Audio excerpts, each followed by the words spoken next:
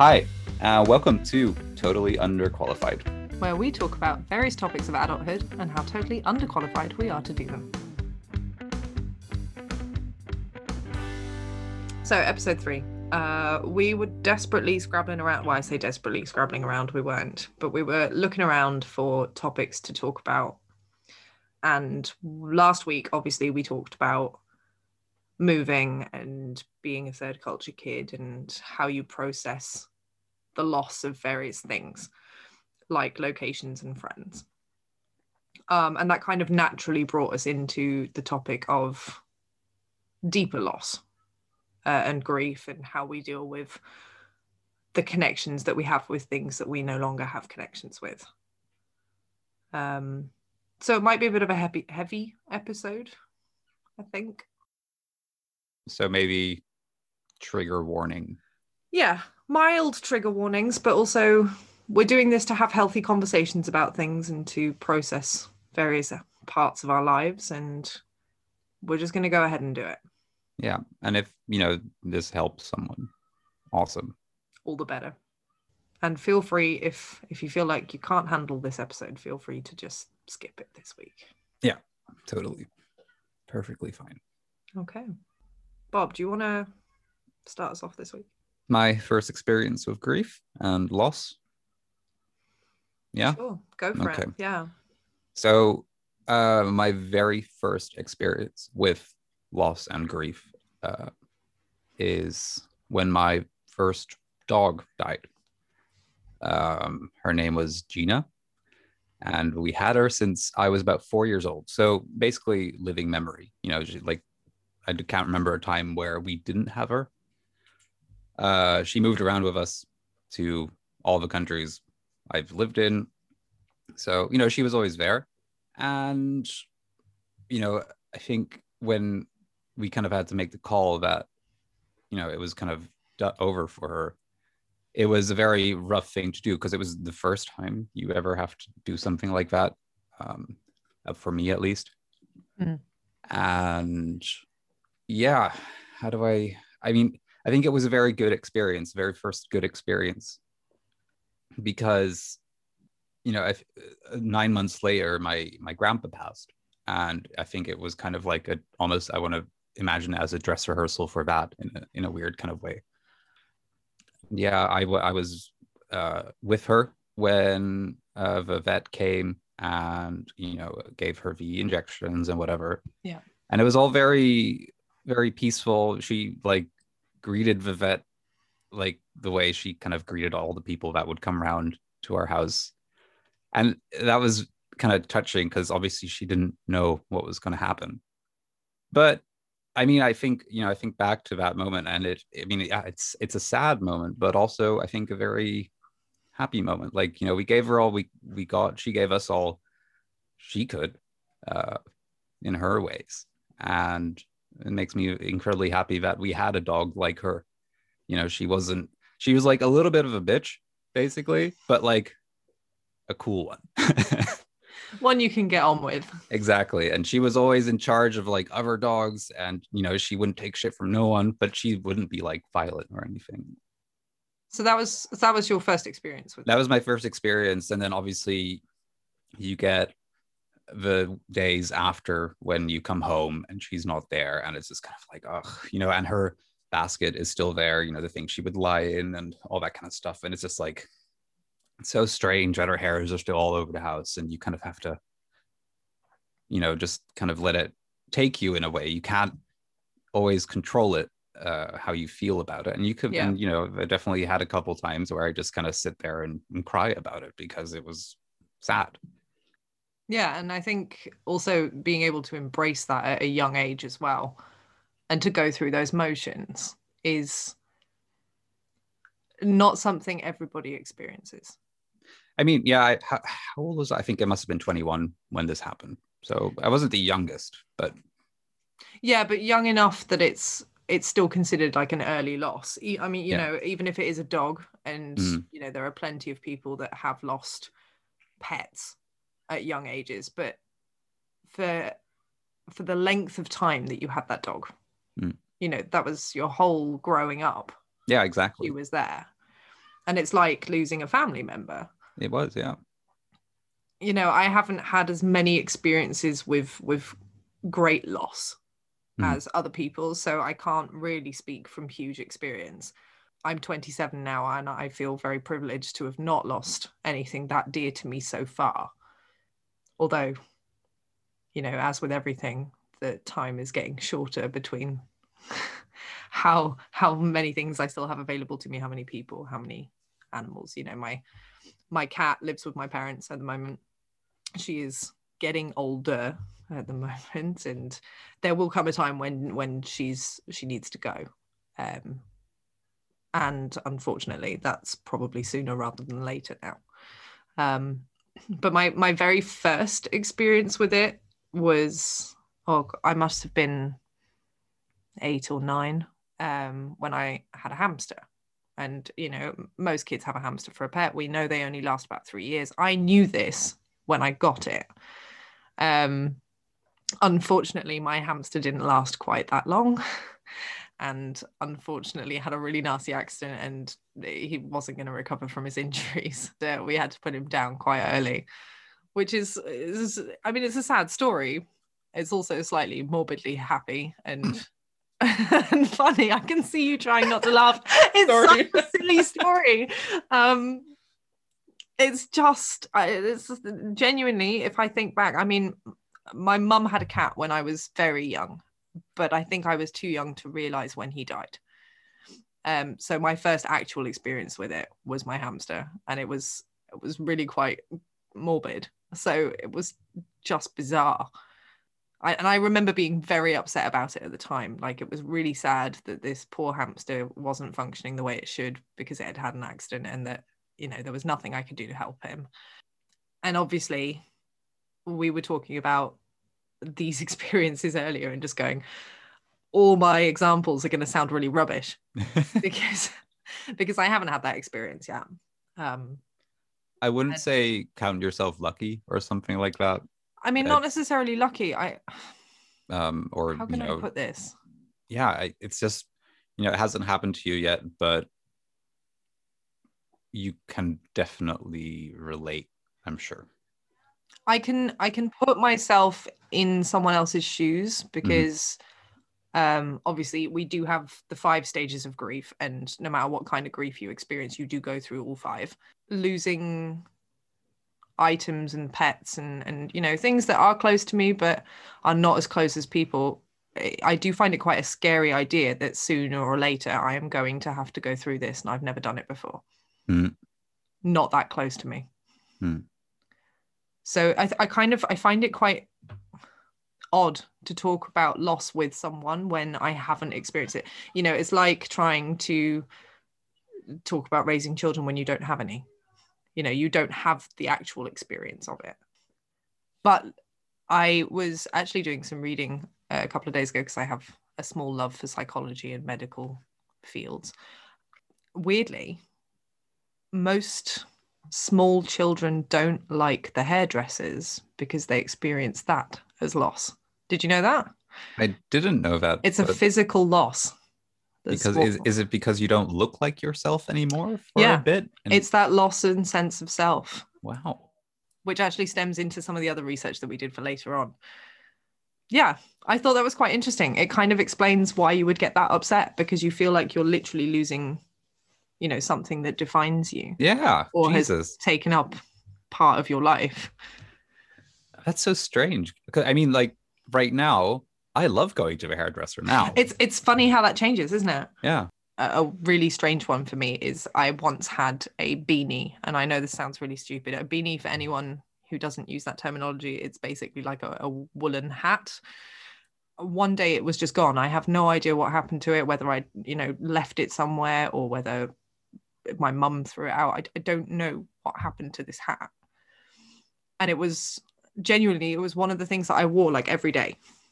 And as a really weird example of grief and loss, I did go through denial as the first stage. It was, no, it has to be here somewhere. I am so convinced that it's not gone. And I convinced myself it wasn't gone. I tore our house apart looking for this hat. I rang all my friends. In fairness, you weren't in the country at the time, so it can't have been you. You're giving me that look like, but was it? Maybe I left the country for a reason. But I seriously, it was pure denial. It was, no, it can't be gone. It has to be here somewhere. I'm not going to find another one, so I need to find it.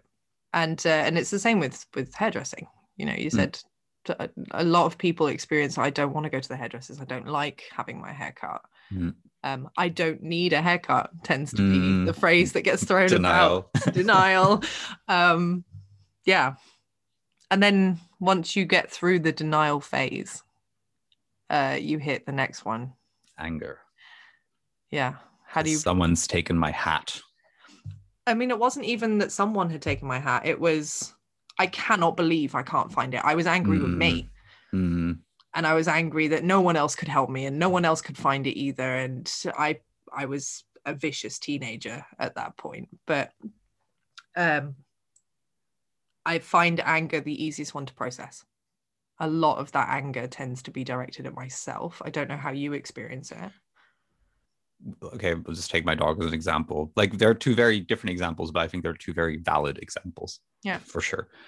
When we first made the decision that we were going to do this, I was like, no. So that was denial.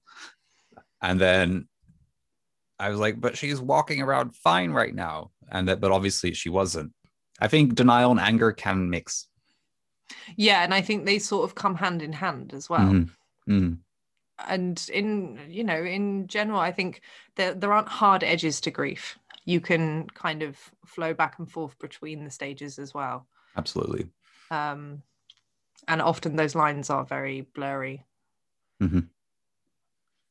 It tends to be a strange one. I usually recognize grief at the beginning, but I don't tend to recognize the process that comes afterwards, which is the other 3 steps.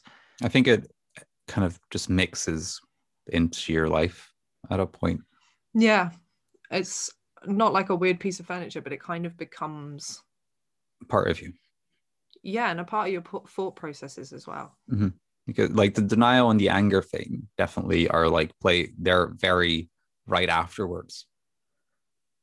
But usually when it comes to bargaining can come quite soon afterwards as well, but can continue for a lot longer. And then the depression and acceptance, that can take a while. That can take a long time. Yeah. And that's okay. People are allowed to take a long time. You should permit yourself to go through those as well. I think a lot of people try and avoid those feelings because they are really unpleasant to experience. I think we have covered our basics here for this episode, right? Yeah. Is there anything else you'd like to put into part 1?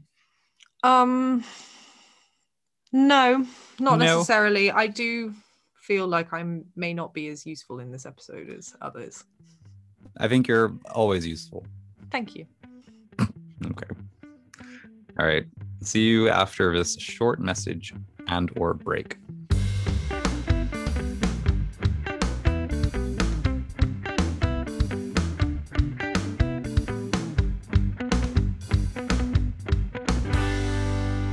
And to lighten the mood, here's an animal fact.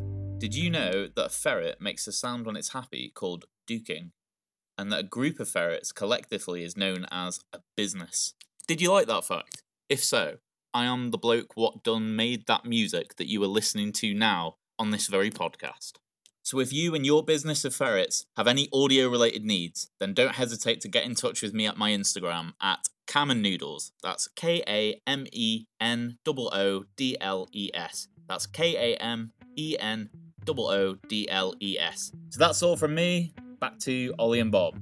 I don't even know why they asked me to do this. I feel so totally underqualified.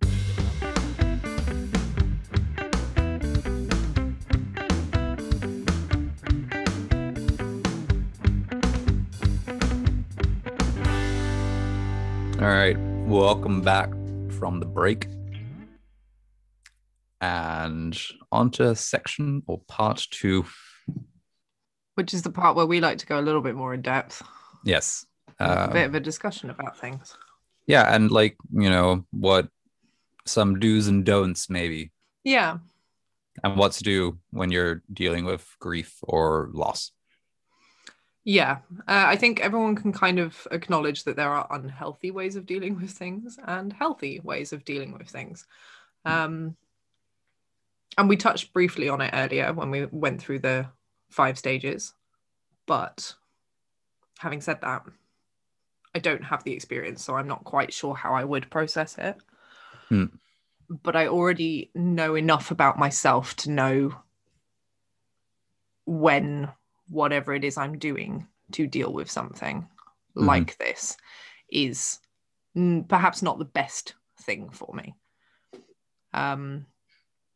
You know, I've experienced other forms of loss, like the loss of friendships, the loss of relationships, and a lot of those very interpersonal losses can pretty much have the same effect, because For sure. you know, those relationships they form part of your life, and when that suddenly leaves a gaping hole behind because it's gone, there are various different ways of dealing with it. One of my favorites was always to crawl into bed and not come out for a week. Perhaps not the best choice. Perhaps not the most healthy choice to make. Yeah, and to eat my feelings. I'm a big eater when I don't feel great, and that has a wonderful domino effect of the more I eat, it doesn't make me feel any better. I actually feel worse about myself. Yeah, and that only pushes me further down. So yeah, these days it would be to fill up the time or the contact moments that I would normally have with these people with something either constructive or productive. But my production level usually plummets when I experience something like this. So I try and keep the constructiveness in there. So if I can go for a walk or go for a run or, you know, start a podcast, because we have literally just lost a huge part of our lives because we can't go anywhere. Yeah. I try and channel it into something else. Yeah. And I think that's a very good way of dealing with things. Thank you. I mean, part of doing this podcast is we are both trying to do a project that keeps us both busy and sane for a while. Try and fill the gap. Exactly.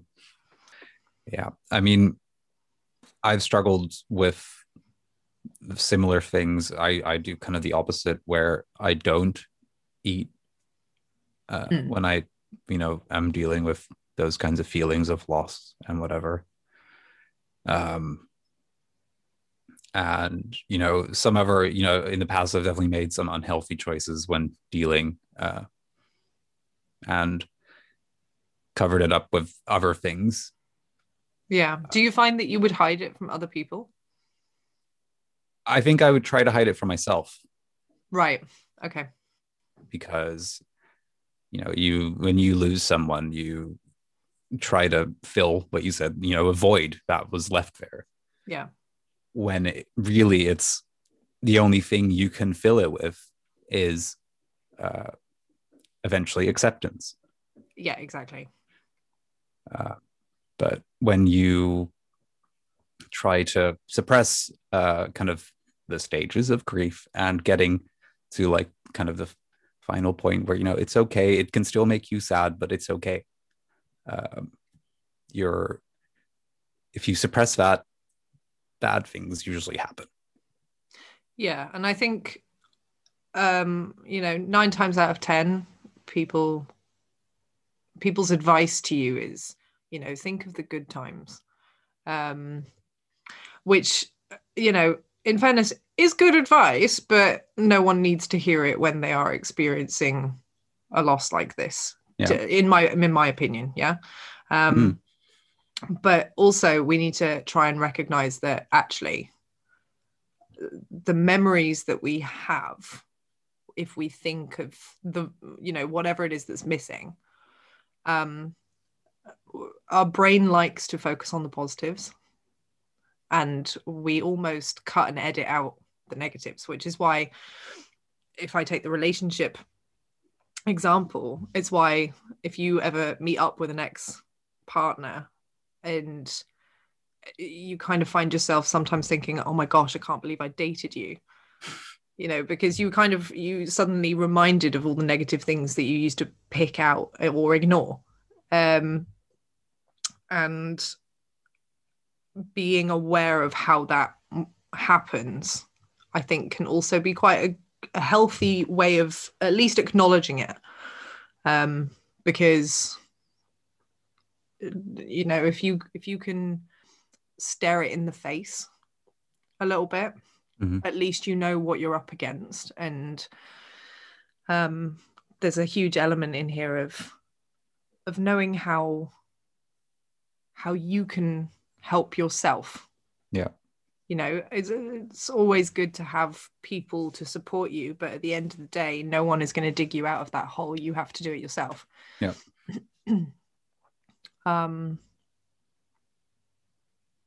Yeah. I find it a difficult one to speak about, sort of in terms of speaking for everybody. Yeah. I think this is very much an individual experience base. Yeah. I think it's not a taboo to speak about, but it is difficult to speak about for a lot of people. And I think we're both having a little bit of trouble maybe speaking about it right now. Yeah, a little bit. It's interesting that we're doing this as a recording as well, because I think, you know, if our listeners could see us, I can see both our faces kind of trying to process what we're trying to say. Yeah. And clearly it's a very, not doing a good job of it. It's a very unnatural thing to process, I think. You know, there's not from a distance as well. Yeah, and there's not many other animals out there in the end that grieve. No, exactly. I think it's elephants and dolphins and monkeys or chimpanzees or something. Yeah. Well, at least that we've recognized as grief. Yeah. Oh yeah, dogs as well, probably. But you know, like ants don't grieve. I don't think that we know of. I kind of really don't think they do. I'm going to do the mandatory disclaimer every time we mention something like that. If ants do grieve, I'm sorry I was wrong. But yeah. Yeah, I mean, at the end of the day, everyone considers it a serious subject. Yes. However, I think over the course of this podcast so far, we've literally proven that it doesn't have to be. No. You know, because you experience grief on so many different levels at various different times in your life. And like I said before, you know, our whole focus is how to deal with things as adults. And I find myself hyper aware of the stage of my life that I'm in, because I am reaching the point now where people are going to start leaving. Yeah. Very much against my control.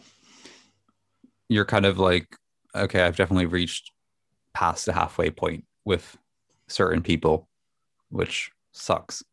It really sucks. It's terrifying. Yep. And you know, everyone experiences these worries. You always worry about how long someone is going to be around, especially if they are older or, you know, in terms of well-being, compromised in some way, shape or form. Yeah, no, for sure. Because you care. Yeah. You know, you care that people are part of your life, and especially the people that are extremely close to you, like grandparents or parents or various other family members. They have been there literally your whole life. Yeah. Whether you remember that or not. Yeah.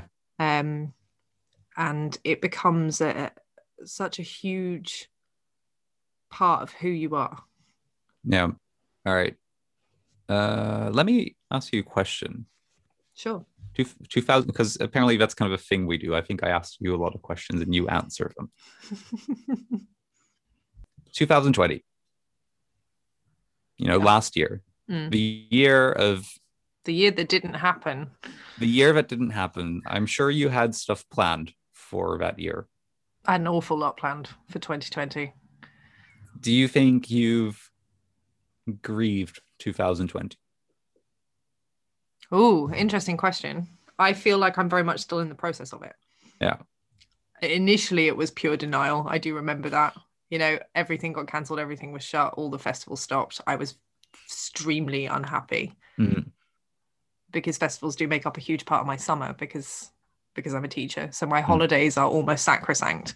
If I can take a holiday and I can go somewhere, I will. And of course, that was taken away very quickly. And it's almost, I think, especially when you work in a high stress environment, it becomes almost like a vice. A holiday is always nice. Yeah. Especially one that you've planned and it's like away from home and all those things.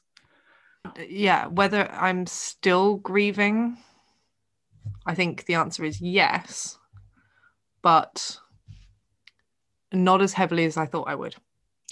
No, I don't think so either. I feel like I'm mourning the loss of the beginning of 2021, to be honest. Yeah, that's another thing. Like, I mean, it's not over yet.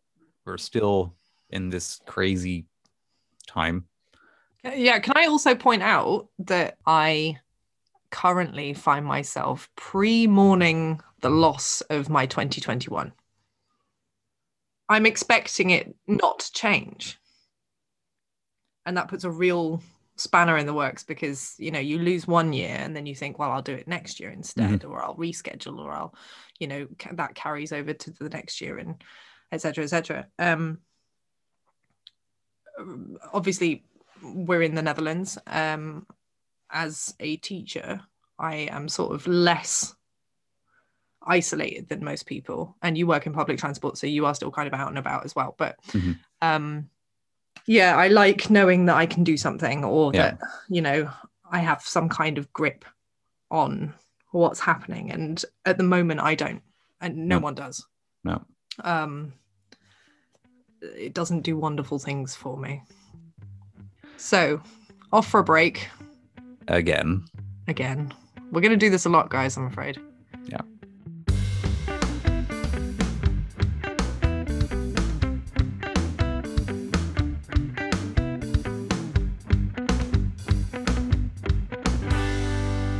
Art. It keeps us going. All those Netflix series that got us through winter nights with nowhere to go, all that music we've listened to, and all those books that we couldn't put down because they had us hooked, or just because they helped us beat the boredom. Art gives us an escape, or a way to view reality that seems to make a little sense of it all just for a second. Like this podcast, talking you through adulthood in a way that makes it just that little bit less daunting. Keep watching, keep reading, keep listening, keep supporting. Tune into this podcast regularly to never miss an episode. And if you feel like it, feel free to follow me, Ellen Wagstaff, and check out my poetry, writing, and performances on Twitter, Vimeo, or YouTube. Stay arty.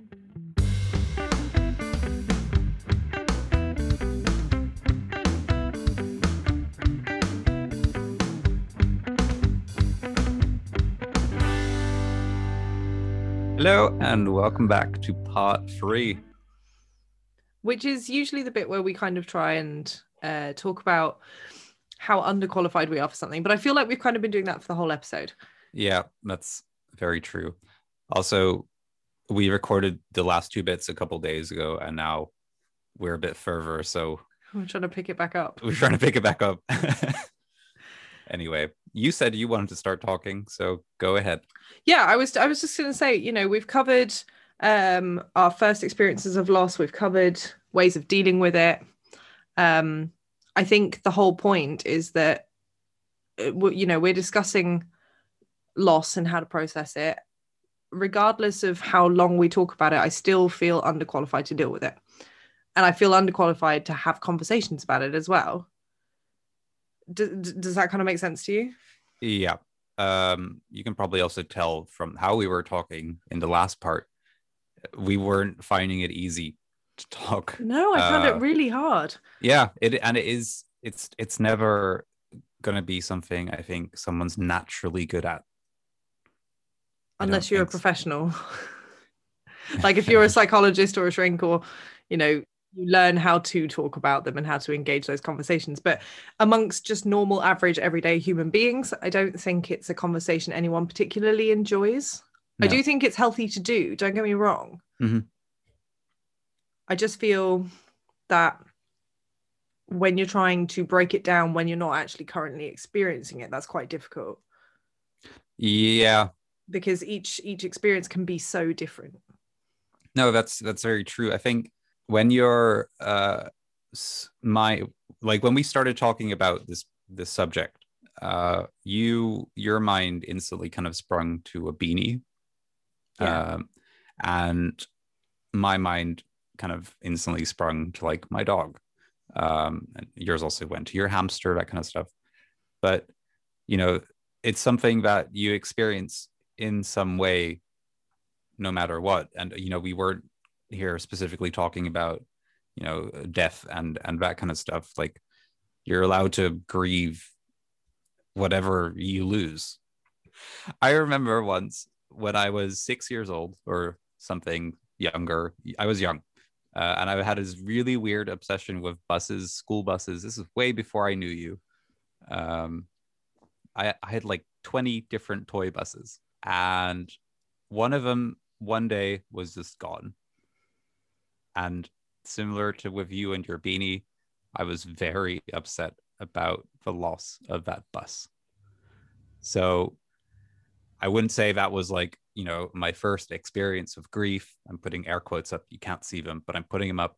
But, it was something when you're 7 or 8 or however old I was. I really don't remember. I was relatively young still. It's still a experience you have that, I've kind of connecting it now. Like, oh, then I was also technically grieving and, the loss of this toy bus.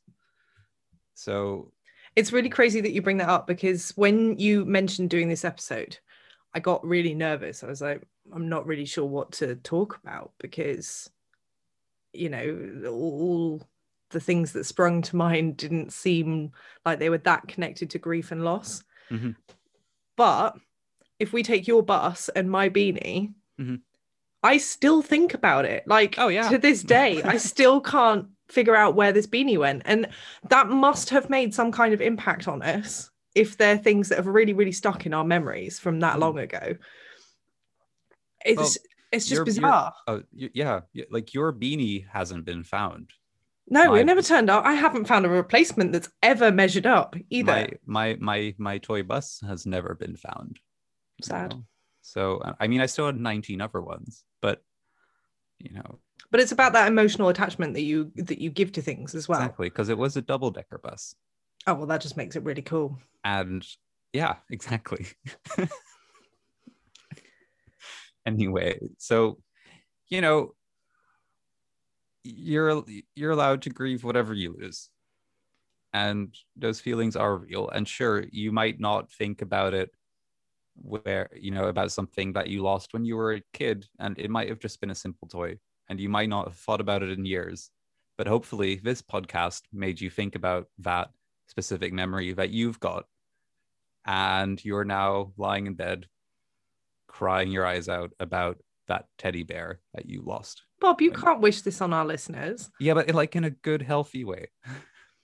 A cathartic way. Yes. I'm okay. I have to look up the definition for that. But what was I going to say? Having spoken about everything, it puts a new point of view on grief as well. Because I feel at the beginning I felt really underqualified to talk about it, and simultaneously I have experienced losses of various degrees, and I think it's also important to recognize that other people may find your grief at certain stages in your life insignificant, but that doesn't mean it's any less valid. You are still going through those motions.